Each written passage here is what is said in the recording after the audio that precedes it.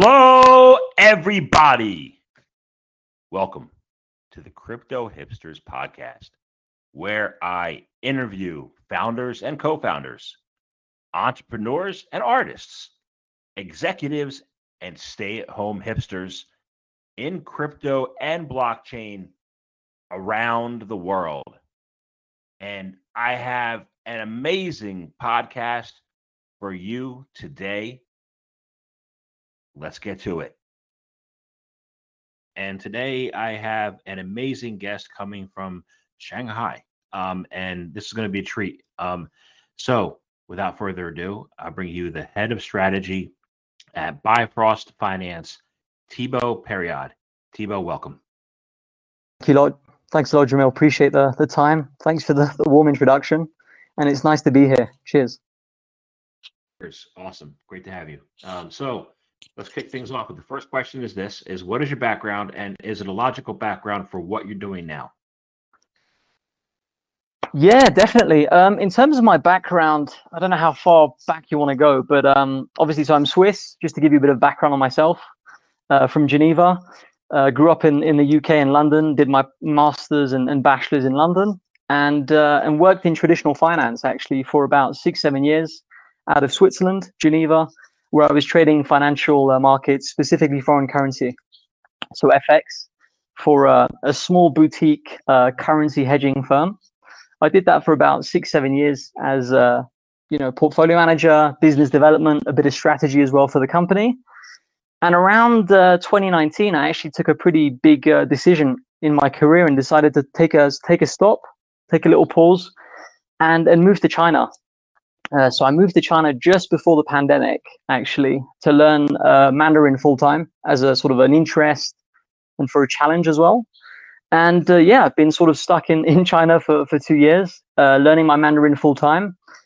Crypto obviously has always been an interest for me back since 2016, 2017, as I would say as a retail sort of investor in terms of sort of diversifying my portfolio and looking at other interesting opportunities, as well as the innovation and the different sort of philosophy behind Bitcoin and then Ethereum and what was happening at that time. And when I sort of took a step back from sort of learning Mandarin full time and having to realize that it was time to get back into the job market, I looked at obviously opportunities in traditional finance out of China, considering that the likes of BlackRock, Goldman Sachs, JP Morgan were really pushing out to open up their wealth management units in Shanghai. And having been rejected on a few sort of different instances, I sort of took a step back and I said, what do I firmly believe in? What is fundamentally my interest? And what do I see in the future as being something that could be, quite life-changing? And where is the next sort of big catalyst in society, in the economic model? Where's that going to take place? And I took a step back and I looked at where DeFi was, having sort of taken a foot out of it, and I was just sort of amazed by what was going on. So I would say the transition has been quite logical, actually, from traditional finance to decentralized finance, as we'd call it.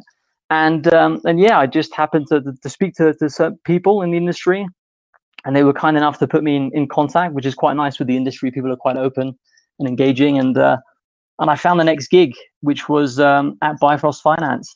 So we're between Shanghai and Singapore. And I head the strategy now. So what do? I mean, I do obviously do a lot of business development strategy. I work between the head of product, the chief technology officer, and the founder in terms of sort of designing the roadmap and seeing, how we can go out there in terms of, speaking different players, whether it's the VCs, the different protocols, the money markets, and as well as speaking on the community side. How do we build a community? How do we build something with utility? So that's sort of a bit of a background in a nutshell of my past and where I am today. Very interesting. I don't usually have follow-up in the first question, but how easy or difficult was it to learn Mandarin? Yeah, it's pretty difficult. I'm not going to lie. I mean, I started off at the lowest of levels for about 3-4 months, and then obviously COVID hit, which meant that I was out of Beijing, so obviously things were quite strict. Complete lockdown. So my transition of the learning went to online, which is obviously not the best environment to learn a language, but I sort of focused on learning the characters, which is a lot of a memory game and practice. and then listing. So, I mean, Mandarin is okay. I mean, the day-to-day job is in Mandarin. The team is 100% between China and Singapore. So it's pretty much Mandarin. Luckily, I've got a few colleagues who speak good English, so I get away. But daily meetings are in Mandarin. I wouldn't say I'm fluent. I wouldn't be arrogant to tell you that, but it's a goal. It's obviously a goal. I'm doing okay. Put it that way. I can survive. Awesome. So let me ask you about Bifrost, right? What is it all about?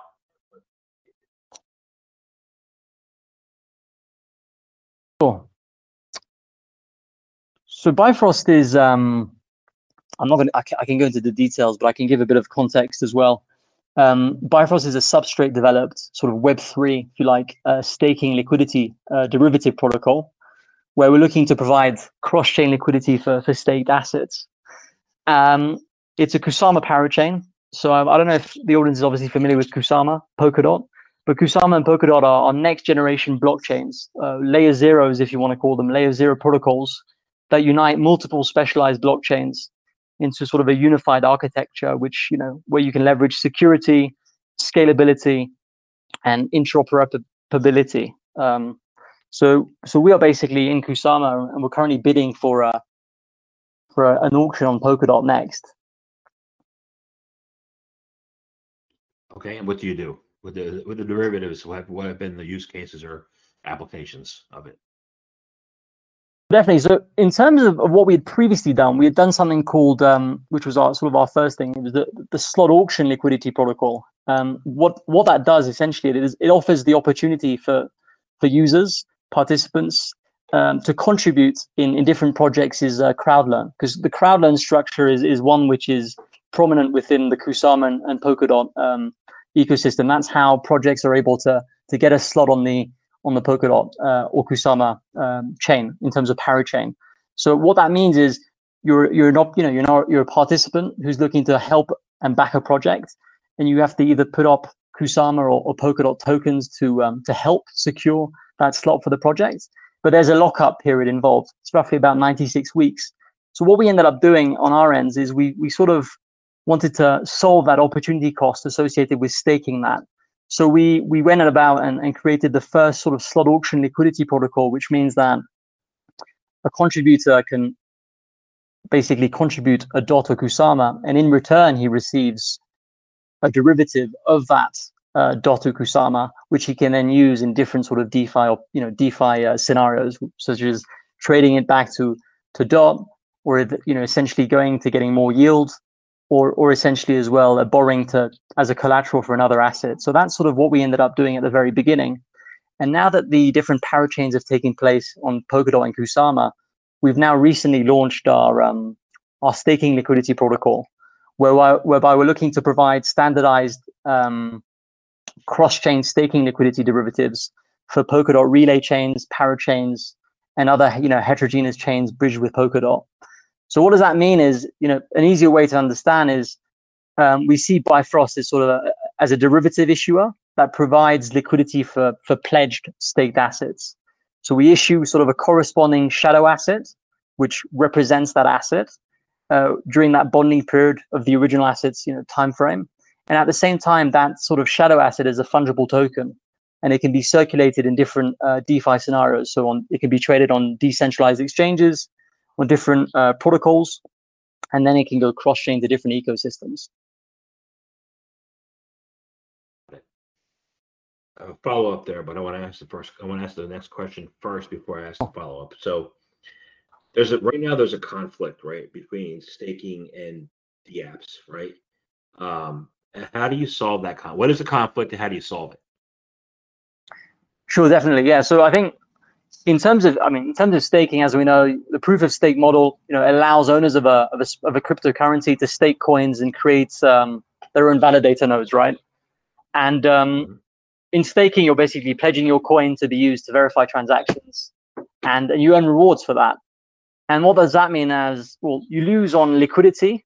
There's a liquidity and there's an opportunity cost.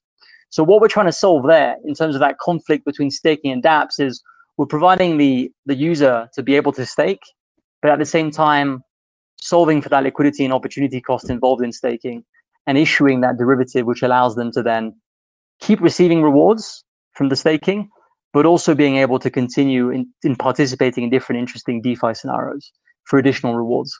So that's sort of what we're looking to achieve. Now the follow-up. Sure. You said you have an FX background, right? Yeah. And when I was at AIG, when I looked at the derivatives, we were looking at, like reverse repos and sec lending and stuff like that, and we would measure that in terms of notional, right? Right now, there's tremendous value in the crypto market. Everything's valued at total value locked or market. No one's looking at notional. So, what is the notional? How do you get there? How do you measure it? From a foreign exchange background, how do you capture the notional value of your derivatives? Sure. Well, very simply said, I think the different. I mean, we've termed it as a derivative in terms of what we're doing, because it's sort of a replication of that asset. So in terms of notional, we're looking at the actual asset. The asset backed is obviously the notional. But then obviously, I assume that the crypto derivatives, which we're seeing now, and it's a huge space. It's probably something we'll end up talking about later on. But that also it ends up being very similar to how it's captured in traditional finance, actually. Okay, good to know. I thought it would. So, thank you for that. So let me ask the next question: is this what is SALP, and how does it help with issuing liquid asset derivatives? Sure, yeah. So I mean, this follows up from what I was explaining earlier, just in terms of giving you a bit of an idea of how we're different and what we do. But yeah, the SALP is the slot auction liquidity protocol. So the slot auction, in other words, is the crowd learn mechanism behind the Kusama and Polkadot ecosystem, and the way it's been sort of thoughtfully sort of architectured in terms of how projects can bid in slot auction like type competitions in order to have a part of that project to be built on top of either Polkadot or Kusama. Kusama is the Canary network, the testing battlefield or grounds of Polkadot. So what the SALP offers is basically the opportunity to participate in the crowd loans. So whether it's Polkadot or Kusama, where you're helping a project in getting a slot on both networks, without having that lockup cost. Because as I said earlier, typically the crowd loans, how it works is you're basically either putting your Kusama or your Polkadot, depending on which project you're bidding for, and you're essentially staking your asset, the Kusama or the Polkadot, for 96 weeks. So the SALP, what it ends up doing is we typically partner with those projects which are going for a crowd loan, and we're integrating them, allowing their contributors, their users from their community. So that can be a retail investor, it can be a sophisticated investor, it can be an investor, a crypto VC, anybody actually looking to back up that project. We're solving that sort of opportunity cost associated with the staking mechanism in the crowd load. So it gives the users an opportunity to sort of maximize their capital utilization during that 96-week crowd loan lockup period. So it's a good way of of managing sort of their risk appetite. They're able to contribute to a crowd loan for one of the projects they believe in. They receive the stake, the slot auction liquidity derivative. So whether it's VS DOT or VS Kusama, that's our SALP derivatives. And they receive also a VS bond, which is sort of the voucher the voucher certificate, a bond to testify that they've used the SALP, and they can then go out on different sort of DeFi scenarios, depending on where we have obviously created those utilities, enabled to add more yield and add more opportunities to that lockup period. So we're trying to, in different ways, solve that liquidity crisis you see in staking, but also in the slot auction crowd loan mechanism in Polkadot and Kusama. Interesting. I'm especially interested in the fact that it's a 96-week lockup. So let's, because a lot of people this past week, when they saw the market going down, they took their money out, and guess what? The market's been tanking in this fear that there's a bear market now, right? So I guess how have you seen the sentiment, or how have you seen the benefit of having that lockup period during a time where it looks like we might be going to winter 2.0? Yeah, that's yeah, it's a good one actually. It's I mean, the lockup is, as for staking, I mean, you're locking up your token, so essentially you're safe per se, but staking doesn't sort of protect you from the price fluctuations of your asset which you are staking. So you are essentially being sort of affected by those, the market turbulence, the volatility we're seeing, and the price, fluctuations. However, the big difference, if we are to speak about what's happening in the last 24 hours with Terra Luna and the UST peg, for example, we've seen a lot of liquidations. Why? Because people are they're borrowing assets on top of assets, and they're basically, they're basically leveraging. They're using collateral of assets which can be used as collateral, obviously, but are being affected by what's happening, specifically in this scenario. So people are being liquidated on that front.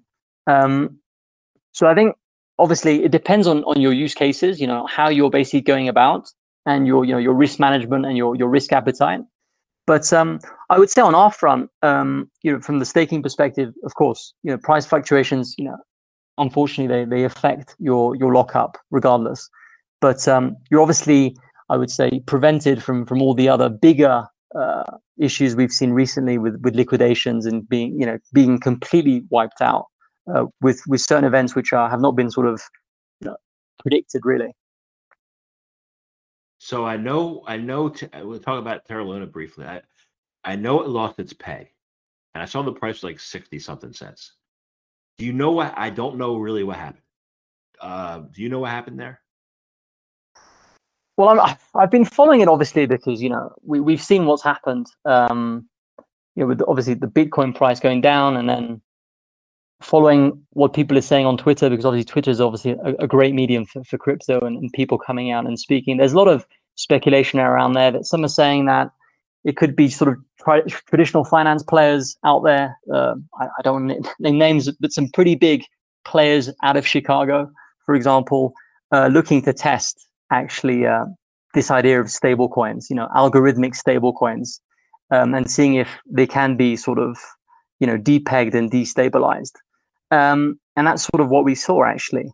And obviously the big problem we've seen there, and obviously the founder of FTX came out as well today to mention what he had previously spoken about when he was asked about this, is if your collateral is something like Bitcoin, of course the risks there are huge. So this depegging of what we've seen is a bad thing, because a lot of people have obviously gotten hit, liquidated, but it's also a good thing for the long-term longevity, I think, of the field, because this idea of algorithmic stablecoins is pretty new actually. We've seen this currently, this decentralized notion of stablecoin trying to sort of get away from traditional finance, centralized governance and all that. But it's being tested for perhaps the wrong reasons. But we're seeing a community effect now from Terra Luna's side, and market makers who have looked to obviously help, stabilize the peg and bring it back up. So there's been also a centralized, coordination amongst Terra and its different counterparties to help with the peg. But this has been a pretty good test in terms of the future of what can be seen and how we can sort of be protected in the near term. So I think in terms of the details, I'm obviously not too familiar, but obviously we've just seen a depegging. It's been a forced depegging of, I think some are saying it's a coordinated attack of seeing how strong was the peg, and obviously seeing as USDT and Terra Luna, there's that mechanism of burning one over the other to keep the peg, and obviously the collateral being other cryptocurrencies. Well, when your collateral assets are essentially volatile, what we saw is not really of a surprise, I would say.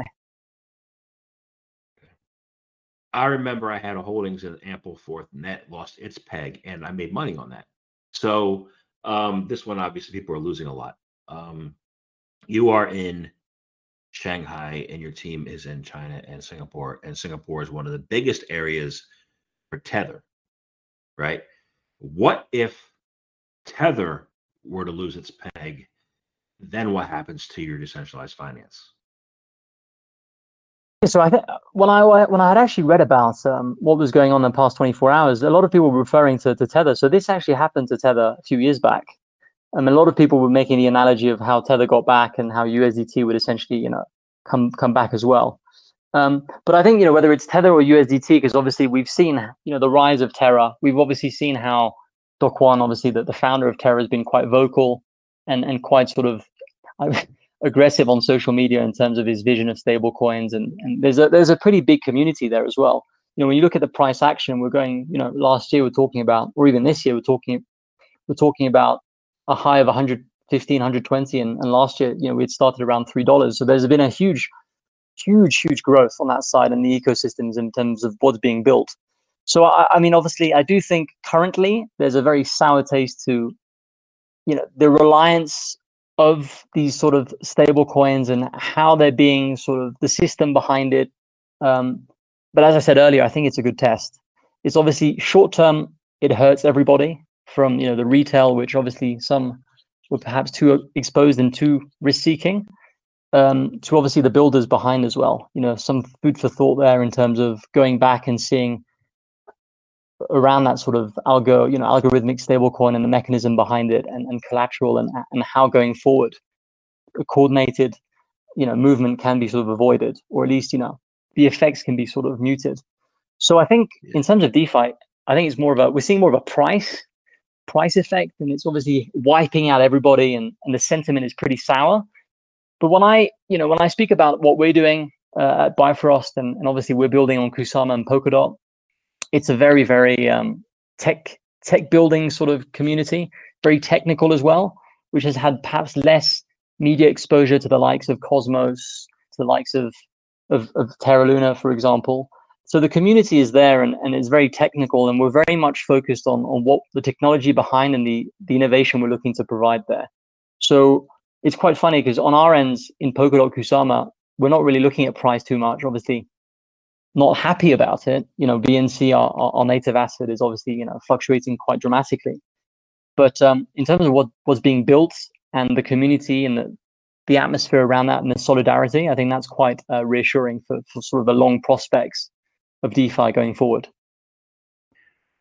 Yeah, I'm a fan of Polkadot. I don't have any holdings right now, but I'm a fan of what you guys have done. I've had a few conversations with Polkadot ecosystem, and very impressive. So, and you are building, which is great. And as you continue to build, and you have this experience, you transitioned from traditional finance to decentralized finance, right?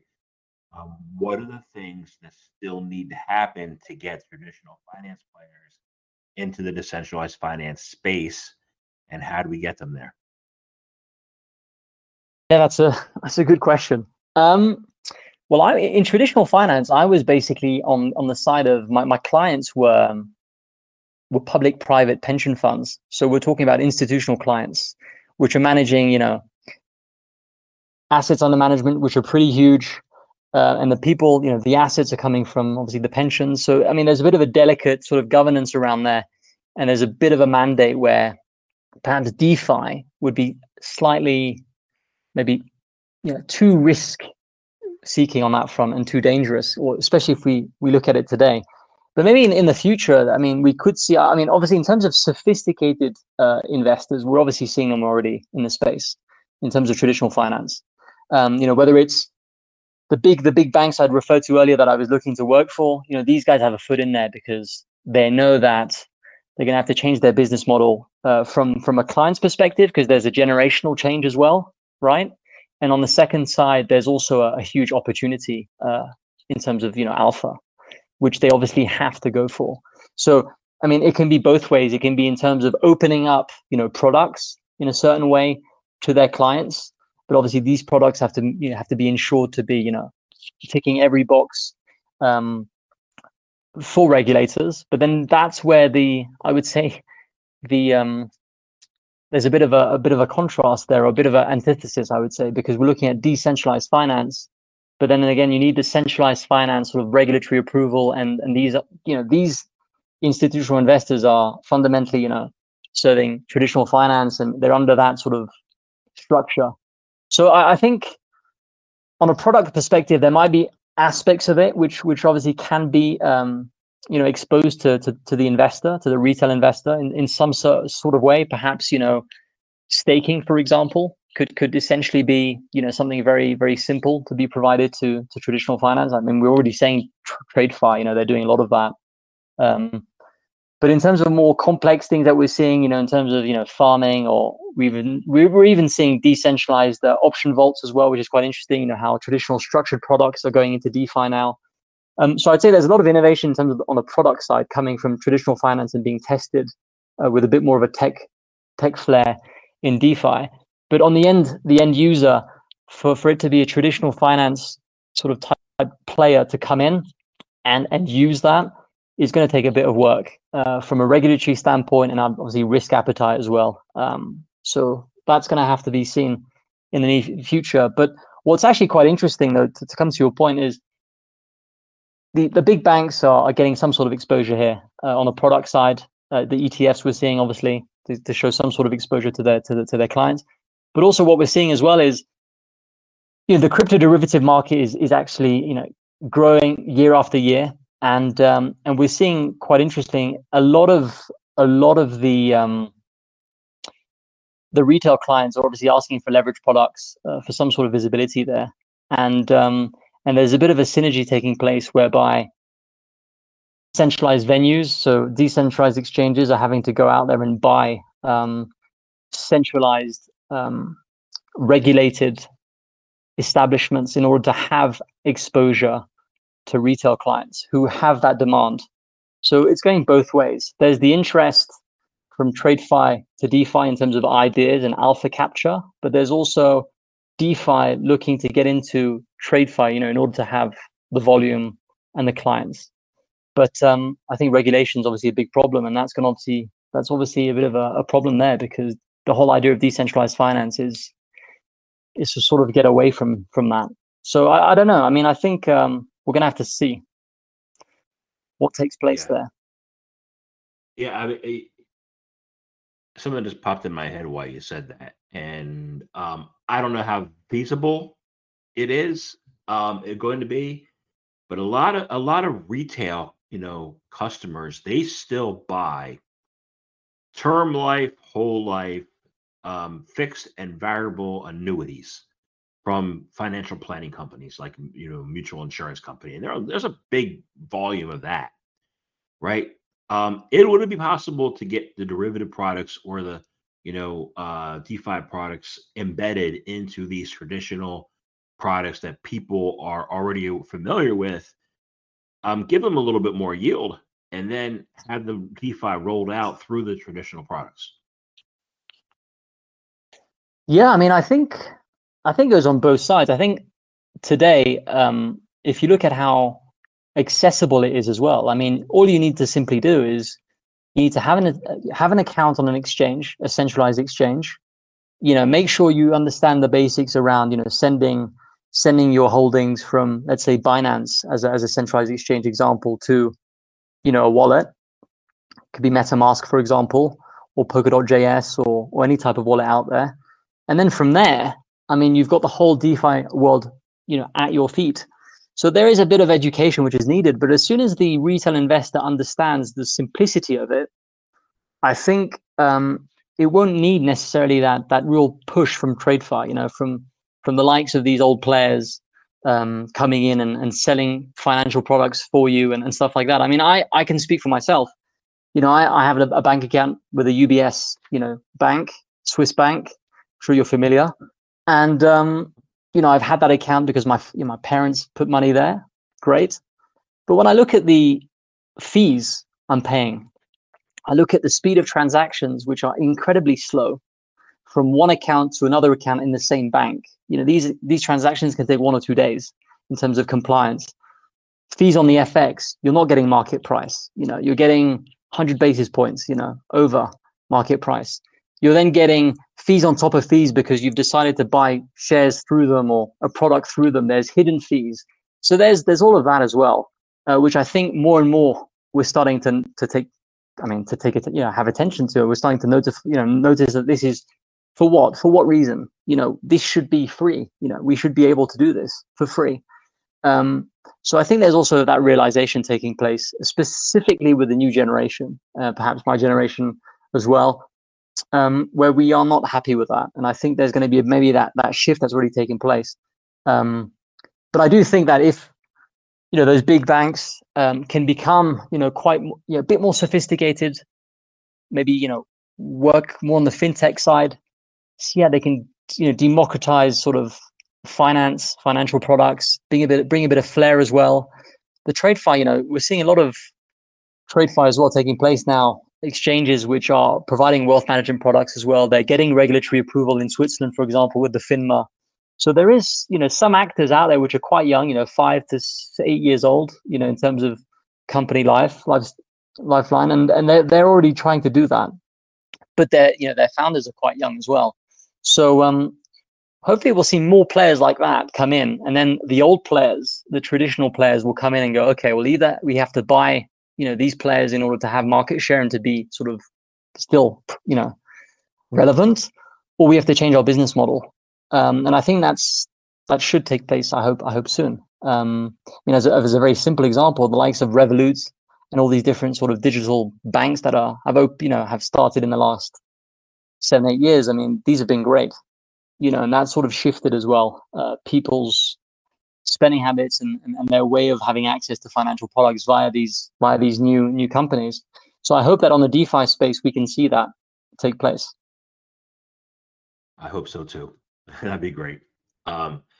So this has been, I want to thank you very much. I want to thank you very much for an amazing conversation today. This has been excellent. So I do have one final question, and it's this. How can people find out more information about you, about Bifrost, about what you guys do? How can they do that? Well, in terms of getting in contact with me, I think there's Twitter, where I'm obviously there. There's LinkedIn as well, perhaps more the professional route. Bifrost Finance, we have a Twitter page where obviously that's probably the best place to get to know us. There's obviously our website as well to get to know our DApp and what we do. And we then have our Discord community and our Telegram community where we're more than happy to to answer questions that users might have, or any sort of proposal they might have. So yeah, feel free to reach out, and we'll happily sort of get back and hopefully answer your questions, and there we go. Awesome. Thank you very much for your time today. Thanks, Jamil. Appreciate it.